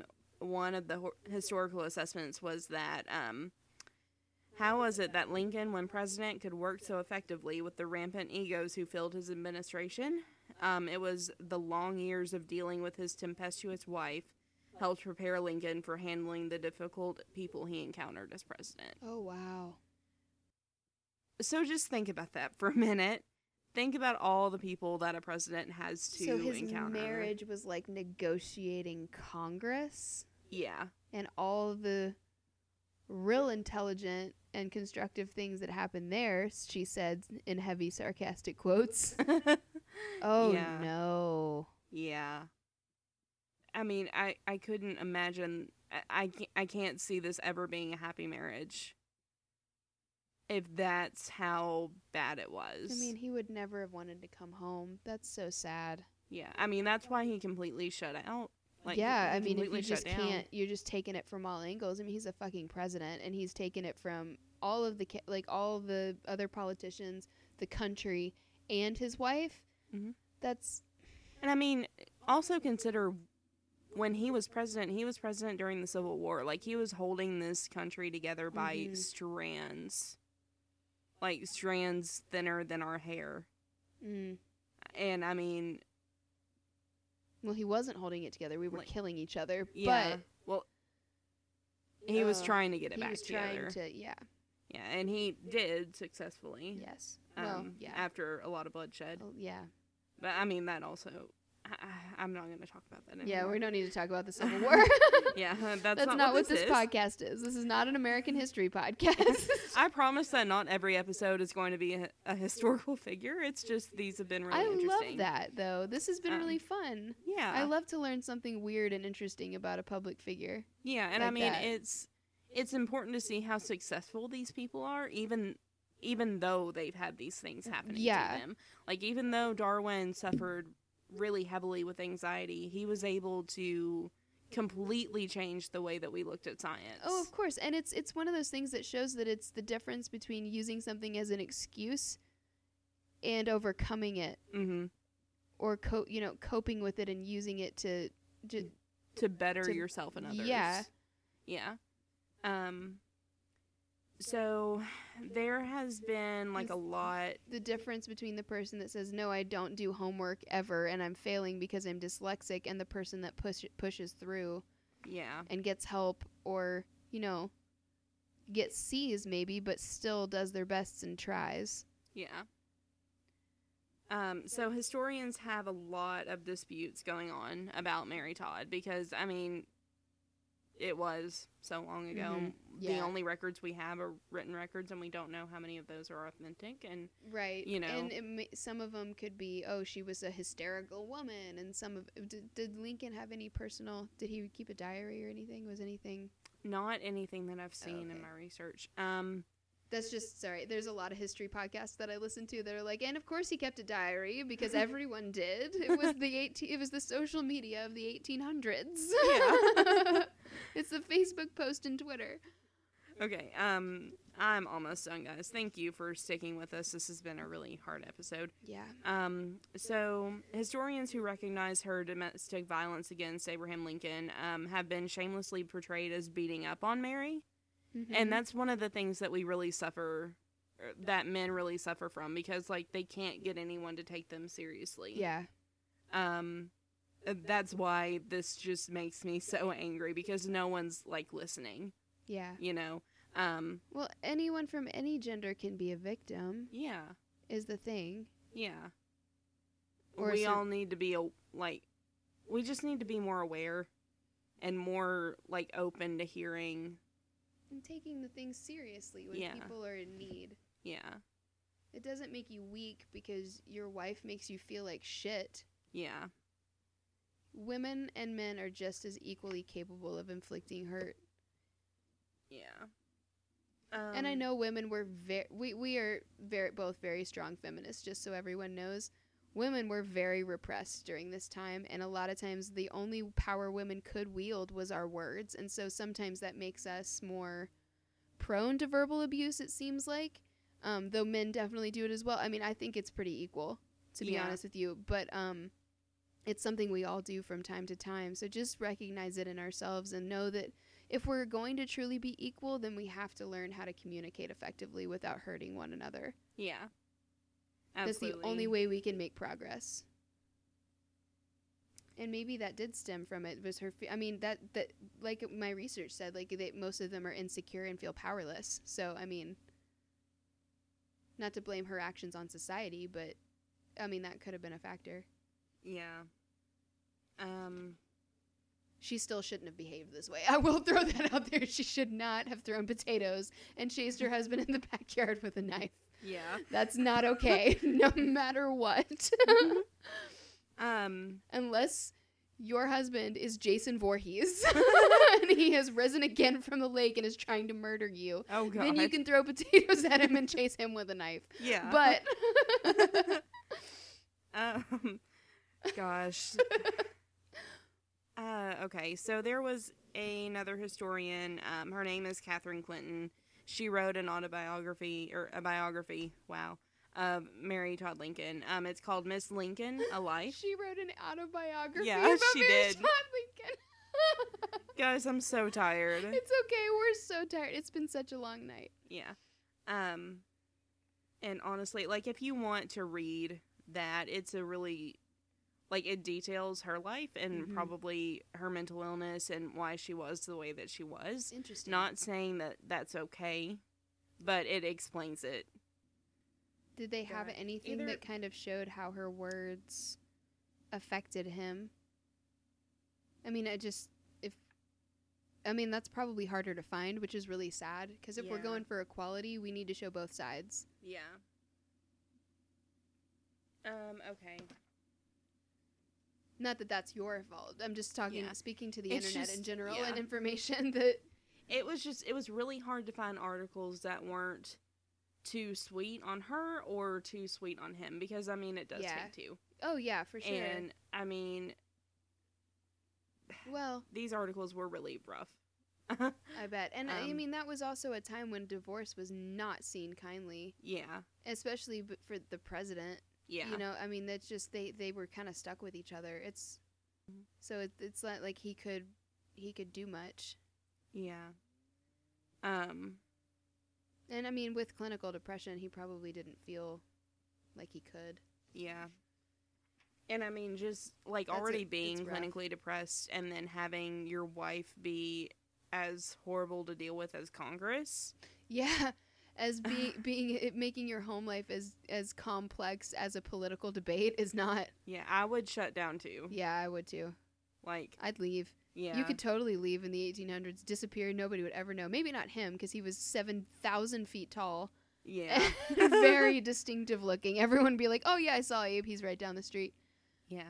Are you the president? It's like Love Actually. Are you the prime minister? Yeah, I just...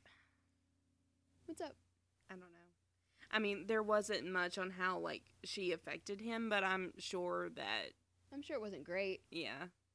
It sounds like she was very demeaning and things if she was making fun of him in front of people and also and I mean, physically just, abusing like, him flaunting herself in front of everybody that came through the White House. That's abuse. Yeah. Just so everyone knows, flirting with other people in front of your partner is abuse.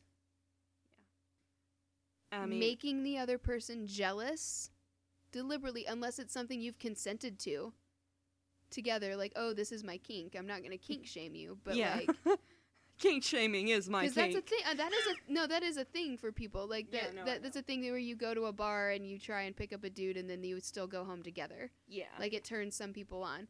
That's not always that's not always the case. Most of the time that is abuse. If you're doing it in an attempt to make your partner jealous to punish them in some way, that is emotional abuse. This seems super preachy. I'm so sorry. This has been a really rough episode. Well, I think I am done with my part. I'm done with the Lincolns. They, I just thought that was a really interesting thing because, I mean, we never would have known. No. I never learned that in history class. Never learned it in college either, which I'm a little surprised. I have some quotes if we want to end it on a little bit nicer. Some pretty ways. Okay, and then just some pretty things to say. Night? Yes. So, I found some really pretty things, and I'm going to post these on our Instagram, and, I mean, hopefully it'll go across all the platforms, but I just found some really pretty quotes. I am an English major, so I just love words. Be careful what you say.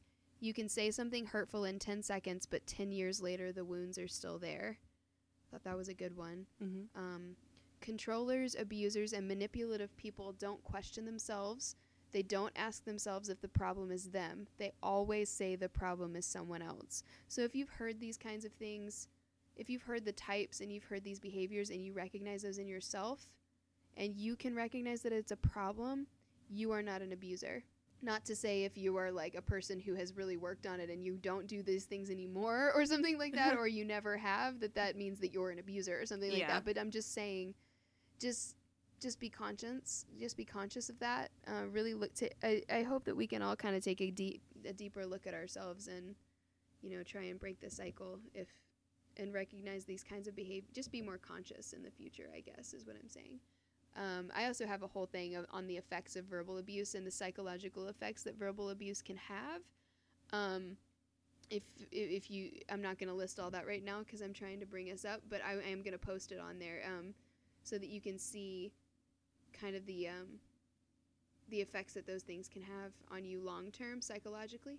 I thought it was really interesting notes. Oh wow, there's a picture of Lincoln in bed. Yeah, that's from his assassination. Oh shit, okay, that's him dead. I'm so sorry. Yeah. I will have pictures of Abraham and Mary and just to end with a really big one. This is, I don't know if you have any calls to action, but this is mine. You don't ever have to feel guilty about removing toxic people from your life. Absolutely. It doesn't matter whether someone is a relative, romantic interest, employer, childhood friend, or a new acquaintance. You don't have to make room for people who cause you pain or make you feel small. It's one thing if a person owns up to their behavior and makes an effort to change. But if a person disregards your feelings, ignores your boundaries, and continues to treat you in a harmful way, they need to go. And that's by someone named Daniel Kepke? I don't know. I'm going to post that. I just found that really, really important. Yeah, that's one thing that I've really been trying to do in the past couple of years while I've been really working on myself. Mm-hmm. It's okay.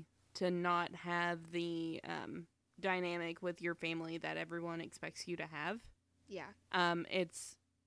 That's something that's taken me a long time to be okay with. Blood is not thicker than water. Yeah. If you are choosing to be with somebody, I find that more powerful. Choosing to be with someone because you love them and they love you and they make you feel valued is more important than being around people because you feel obligated. Yeah. Surround yourself with people that are loving. Yeah. Who bring you up and build you up and help you to be a better person, a better version of yourself. All right, you want to end with a ladies' night? Let's bring this bummer session to a close. Yes. Oh, they're under all the wine. Oh my gosh. You want to roll this week? Yeah, I can roll. Okay, so we are going with number 8. 8. All right. Draw one out of the middle. Number 8. Ooh, this is a good one. Oh boy. What would you do first if you won the lottery? Oh, Jesus. Let's not be practical here because Yeah, no. honestly, mine is super boring. Yeah, I would pay off my debts. Yeah, I was going to say I would get out of debt and buy a car. And maybe a house. A practical house. So let's go big or go home. Like if you were 5 and you learned about the lottery, you know what I'm saying? If your mommy and daddy gave you $7 to start a lemonade stand. Like what would you do like in your own inner child's dreams? Oh God. I would travel. I would move to Scotland. Hopefully with the consent of my partner, and hopefully he would join me, but I would travel. At least spend a year overseas. I would love to do that. Oh, yeah, that would be nice. I would move to where I have always wanted to be, which is Seattle. And I would have a huge house on the ocean, like right looking at the ocean. And your kitty is so cute. Yeah, the cat just knocked the dice under the table. It's under the coffee table. Okay. She's playing with it. I'm going to get it. Hang on. That was really cute. Yeah. I would buy this huge house out there and live out on the beach near the forest. Where it's not warm and it's covered in rain. Yes. Yes. I'm sad and prone to depression. I'm going to move where it's super rainy and listen to sad music. I don't listen to sad music. Kay photosynthesizes real bad with Lincoln. Yeah, so I would move to Scotland for at least a year. And then if I decided to return, I would open some sort of shelter for puppies. Aww. And just adopt puppies. Yeah. And give them a home, because where we live there's just there's so many stray dogs everywhere because we don't have a no-kill shelter where we are at all. Yeah. It's really awful. And so people just kind of let their dogs go. And so I would open a place like that and just cuddle all the puppies and either find them nice homes if possible or just, shelter them. Yeah. And give them someplace warm where they're not going to get hit by cars and I know where what they else. can be fed. And yeah. That's kind of always what I've said if I had all the money in the world. I know what else I would do. All right, what? I would meet Loie. Oh, you would meet meet your YouTube hero. Yes. I love Loie Lane so much, and I just shout out. Yeah. She is wonderful. If you haven't seen any of her videos, you should. All of her body positivity stuff is really good. Yeah, she's really into the paranormal and body positivity, and she's a beauty guru. She has makeup coming out this year, which I will probably actually buy. We don't need to plug all of her stuff. Okay. No, I'm just really excited. I Stop. know. We need to plug a whole other person's stuff. Yeah. Okay, so thank you guys so much for listening. We know that this one has been a bummer. We promise the next one is going to be a little bit more true crimey and a little bit more of something we can all kind of separate from. Yeah. I don't want to tease too much, but it's going to be really awesome. Oh, so it's going to be so fun. I also want to apologize if there's any kind of weird echoing effect. We are getting new mics, just to let you guys know. We've been trying to do this with PlayStation mics that we got. Yeah, and for Amazon $5. hates me. Yeah, well, we don't need to go into that, but I just wanted to apologize real fast. We are fixing this technical difficulty, and I want to appreciate everyone's patience. Hopefully no one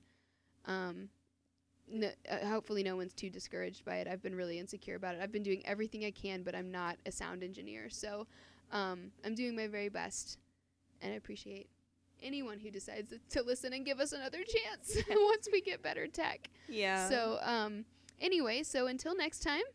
Just remember, you are not a monster. Bye. Bye. Hey guys, thank you for listening to Talk Crooked. Check out our Tumblr blog at Talk Crooked for sources and photos. You can also follow us on Instagram, Twitter, and Facebook at Talk Crooked. You can listen to us on Apple Podcasts, Google Play, and SoundCloud. Please rate, review, and subscribe. We are currently a self-funded podcast, so if you would like to donate and receive a shout-out on air, please visit us at patreon.com/talkcrooked. Eventually, we will start doing listener episodes. If you have your personal stories related to our previous episodes, email us at talkcrooked@gmail.com. For business inquiries or sponsorships, email us at carrieandkbusiness@gmail.com. Okay, bye.